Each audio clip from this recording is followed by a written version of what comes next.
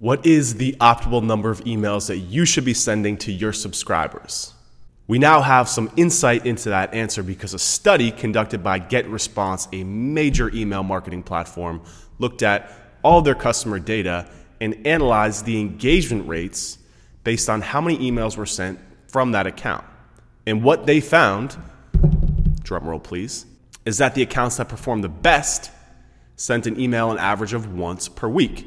They found that their customers who sent an average of an email one per week had much higher engagement rates, meaning open rates over 33%, click-through rates over 4.5%, and click-to-open rates almost 14%. Compared to accounts that were sending multiple emails per day or daily emails, the engagement rates from weekly was much higher. It's also important to note that triggered emails, or an email that you send as a confirmation after a sale, after somebody downloads your ebook, that first email that's triggered based on the event had an open rate of almost 90%. So what does this all mean?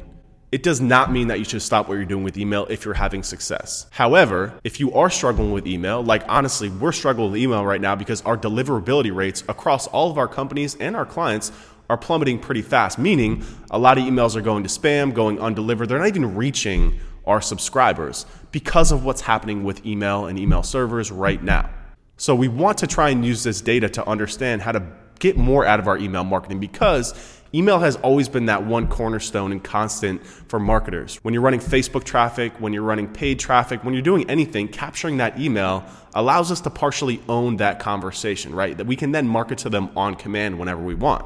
Obviously, there's been other developments with social media, getting people to follow you, with Messenger, getting people to opt into that. But email has been around for over a decade now, and it's been constant. However, the performance of email has gradually gone down because there's other marketing channels and people's attentions are getting pulled elsewhere. But it's still a very important channel that we do want to optimize to the best of our abilities with all these limitations that we're given. This means a couple things. Number one is that really look at your frequency of emails, how much you're sending, and the performance of those emails. If they are less than what I just described to you in terms of the engagement rates, you might want to look at sending less frequent emails or altering the content of your emails. If you're sending multiple emails per day, the value of that information can't be that high. And there's probably a lot of sales messages in there too. We want to try and remember that email is not just a sales platform. Just because someone gave you their email doesn't necessarily mean that they want to be sold to all the time. They could have given it to you for an ebook. They could have given it to you for a one-time discount. So we don't want to just be blasting them with our updates because we don't necessarily have permission to do that. So something else that you want to make sure that you're doing within your email platform is making sure that you're using multiple lists and tags to know where that contact came from. Again, what we're seeing a lot of issues with our deliverability is that our general list performance that we send out about twice per month has gone down significantly. Open rates are down, deliverability is down. And I know it's down because we're getting a lot of emails from people on our list saying, hey, I really love your updates, but it's going to spam. You might want to look into that. And that, again, is because our list has grown to over 50,000 subscribers, but we're getting them from all corners of the web. And when we send out a blast to all those people, the email server knows that these people probably didn't opt into it, so the performance of our list has gone down. So what we've done to mitigate that is really focused on building hyper-specific lists and tracking where that email came from and only marketing to those people based on what they opted in for.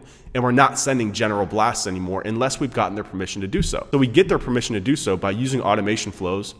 We get people from an ebook, we get people that hit our contact page, we get people that hit our newsletter page.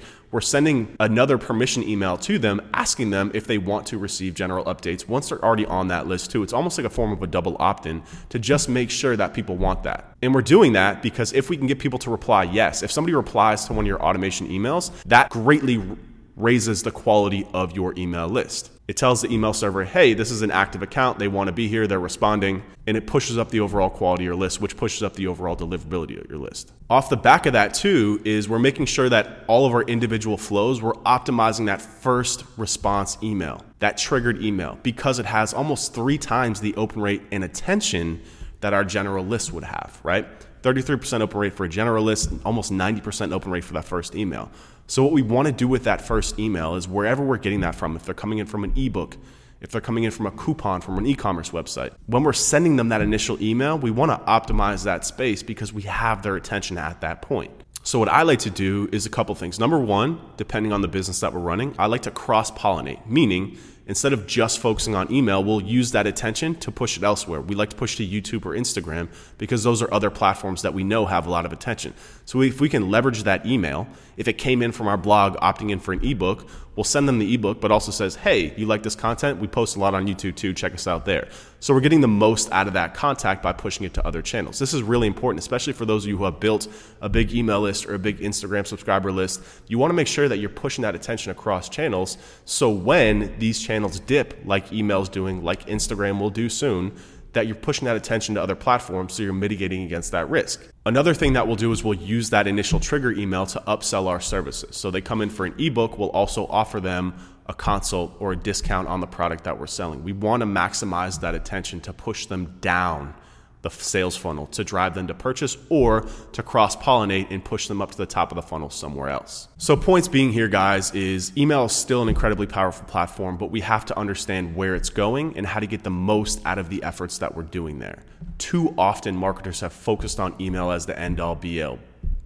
It's not just about building a list anymore. It's about building multiple channels. It's also about getting the most out of your email list because performance is going to continue to decline. Email open rates are going down. Email deliverability rates are plummeting. So we want to make sure that we're getting the most out of our efforts on these platforms.